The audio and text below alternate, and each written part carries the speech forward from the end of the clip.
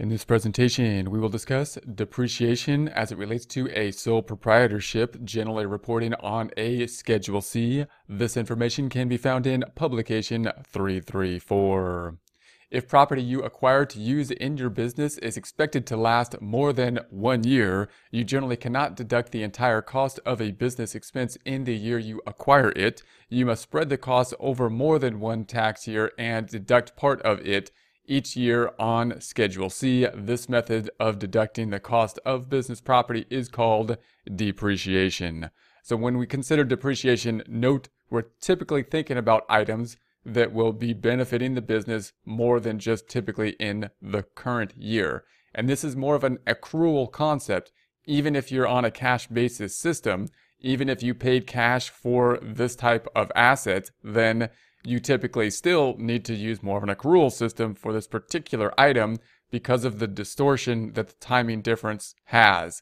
Meaning, if we buy something, for example, like equipment, then if we bought large equipment that's going to be used for many years into the future, if we deduct it all in the current year, it really distorts the net income of the current year. And you can imagine this on our income statement over here. If we had one line item on our income statement that said equipment, and it was $200,000 or some ridiculous amount in comparison to our income, and we wrote off $200,000 as an expense or an expense on the income statement, a deduction, writing off for taxes, it would make the net income look very low. But the net income shouldn't be thought of as that low, really, because that equipment, even if we paid cash for it, is going to be used in the future. So typically the income statement we want to compare from year to year. We want net income to be measuring performance from financial statement perspective, not from a tax perspective necessarily. From a financial statement perspective, we expect it to measure performance.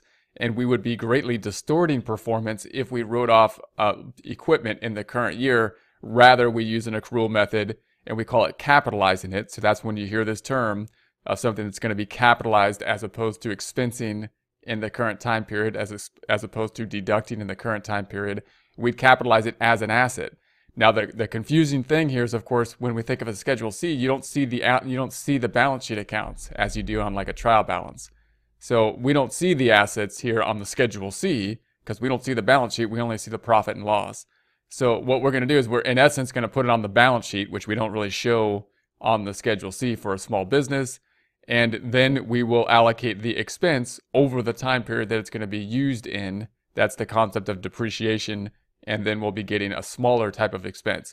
Note that normally from a tax purpose, from a tax standpoint, we don't like this because we would rather take the whole thing in the current year because that would allow us to lower income in the current year. It would also probably result in higher income in the following year. But normally, from normal tax practice, we would rather get the benefit now, today, because of the time value of money. So we would typically say, I would like to depreciate it all today or get the entire cost of the equipment today, and as opposed to next year. So that's usually going to be the rule that we're looking to go for with depreciation. Okay, keeping that in mind, back to the text. The following is a brief overview. You will find more information about depreciation in Publication 946. So depreciation is a big topic. So you're going to go to Publication 946 for the details of specifics with relation to depreciation, or at least that's where you can start with that. And you go to the IRS website, irs.gov, type in publication or pub 946. What property can be depreciated? You can depreciate property if it meets all of the following requirements. 1, it must be property you own. So we have to have ownership of the property. So in other words, if it's a lease or something like that, it may not be a depreciable item. You do want to look into a capital lease versus an operating lease. Back to the text. It must be used in business or held to produce income. You never can depreciate inventory, explained in Chapter 2, because it is not held for use in your business. So note, inventory is different, and that's one thing that can be kind of confusing. We could think of things that in some cases would be inventory and in other cases would be a depreciable asset. So if we had like a forklift, then obviously that's typically a depreciable kind of asset that we'll put on the books and depreciate. But if we sell forklifts, then it would be inventory. So don't, as we go from company to company, if we work with multiple different companies, sometimes that gets a little bit confusing. If we're working in our own company, then we're probably pretty straightforward with regard to what is inventory versus what is something else, such as equipment. Back to the text.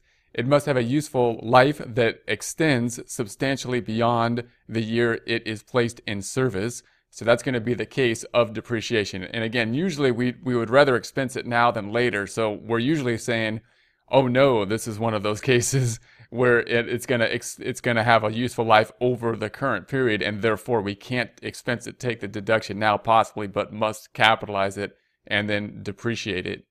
Back to the text. It must have a determinable useful life, which means that it must be something that wears out, decays, gets used up, becomes obsolete, or loses its value from natural causes.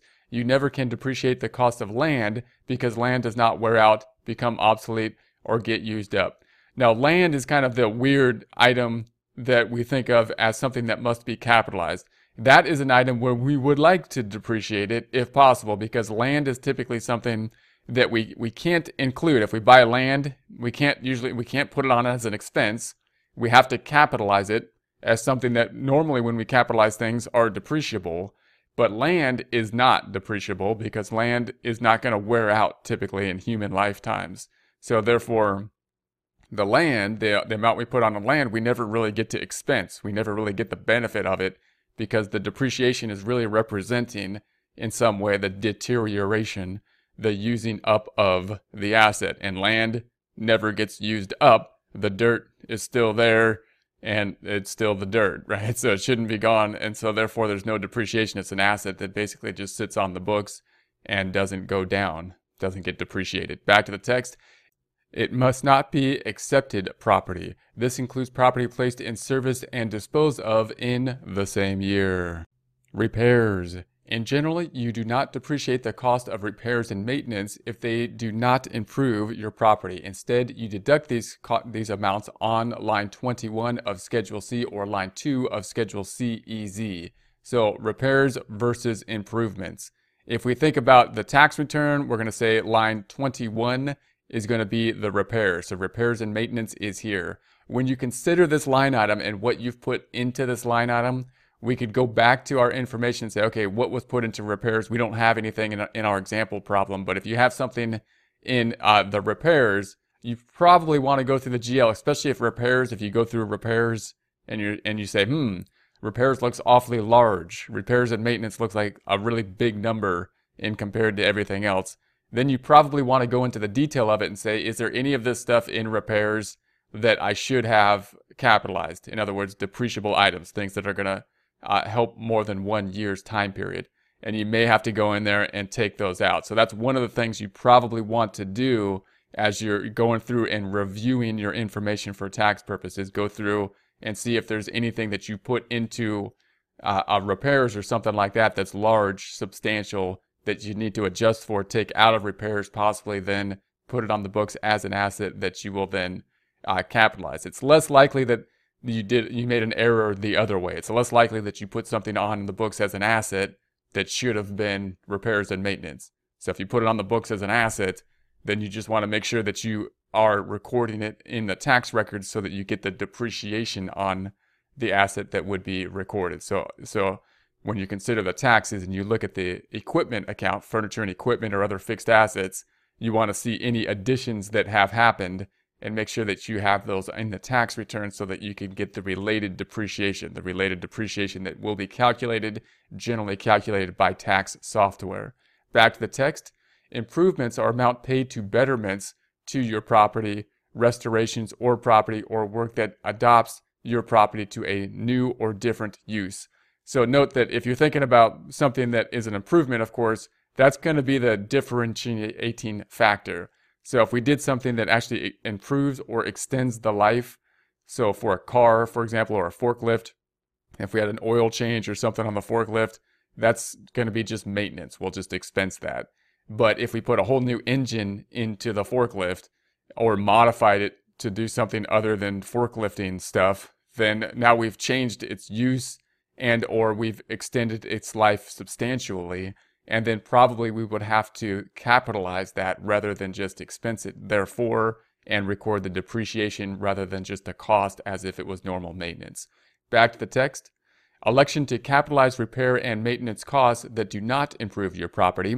You can make an election to treat certain repairs or replacements in your trade or business as improvements subject to depreciation. This election is available if you treat these amounts as capital expenditures on the books and records regularly used in computing your income and expenses.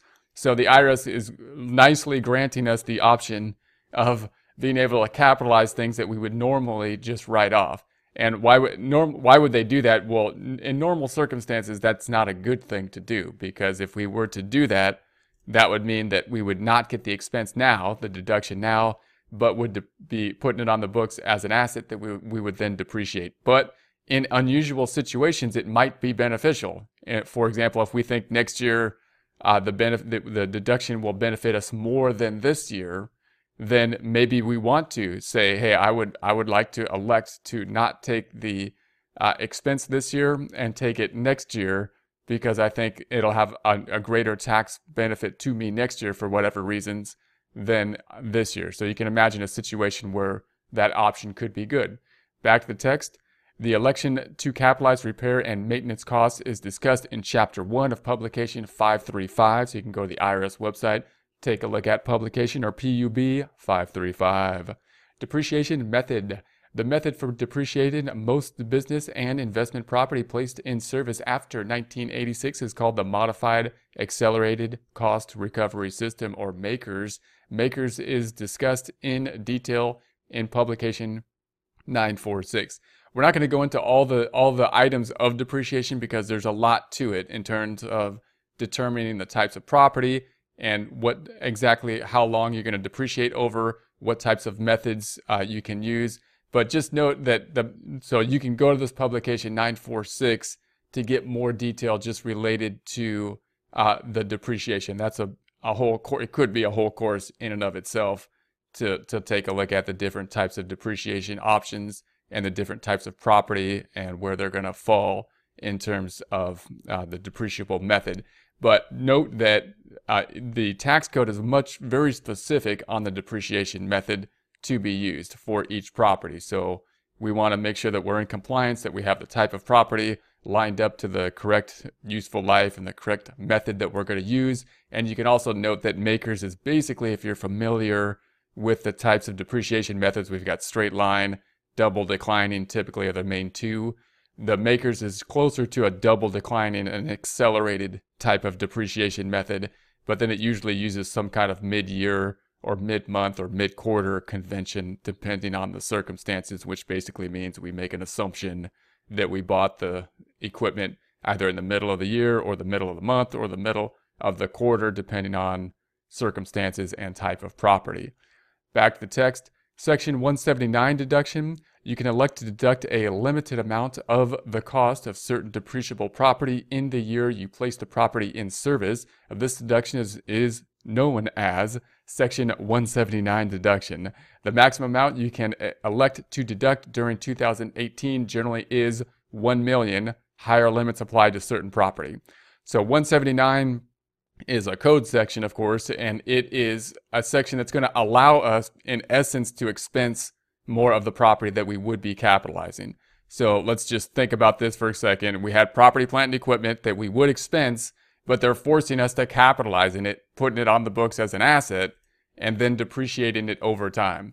But then they came in and said, well, we would like to stimulate the economy in some ways by giving tax incentives for people to buy stuff and whatnot. And a big way that they think they can stimulate the economy, this is my interpretation, is to give this 179 deduction, in essence, allowing you to then depreciate or take the expense related to the purchase of the furniture and equipment. So now we basically put it on the books as if furniture and equipment, like we're going to depreciate it over however long the useful life is, 5 years or so. But we get this special thing that says we get to depreciate more of it in the current year. So now, in essence, we get to treat it as if it was on a cash basis, or we get to basically expense more of it in the current year. So with the 179 deduction, if you qualify for the 179 deduction, it's nice because then you get to put the information. You still have to report it kind of like you would to capitalize it and then depreciate it. But in essence, you get the full depreciation if you qualify up to certain limitations on it. So that's going to be the 179 deduction. This limit generally is reduced by the amount by which the cost of the property placed in service during the tax year exceeds $2,500,000. The total amount of depreciation, including the Section 179 deduction you can take for a passenger automobile you use in your business and first placed in service in 2018, is $10,000. So whenever you think about cars, that there's going to be typically limitations because the IRS is skeptical about the deduction of cars and automobiles, luxury automobiles. Back to the text. $18,000 if you take the special depreciation allowance for qualified passenger automobiles placed in service in 2018. Special rules apply to trucks and vans. For more information, see publication 946. So you want to go to IRS website and type in pub or publication 946. It explains what property qualifies for depreciation, what limits apply to the deduction, and when and how to recapture the depreciation. All great topics. Caution, your Section 179 deduction election for the cost of any sport utility vehicle, SUV, and certain other vehicles is limited to $25,000. For more information, see the instructions for Form 4562 or Publication 946. Listed property. You must follow special rules and record-keeping requirements when depreciating listed property. Listed property includes any of the following: most passenger automobiles, most other property used for transportation, any property of a type generally used for entertainment, recreation, amusements. Again, IRS is skeptical of these items. Automobiles, transportation stuff, anything that could be used for things that would be like fun, in quotes, fun stuff, the IRS will be skeptical of the deductions related to them, so you want to be make sure you're in compliance with related to them. Back to the text. For more information about listed property, see publication 946. Form 4562. Use Form 4562, depreciation and amortization, if you are claiming any of the following: depreciation on property placed in service during the current tax year, a Section 179 deduction, depreciation on any listed property regardless of when it was placed in service. If you have to use Form 4562, you must file Schedule C. You cannot use Schedule CEZ. So this is one of the things that's going to cause us or force us to move away from the simple form to the full form of the Schedule C, which isn't too bad. I'd rather use it anyways.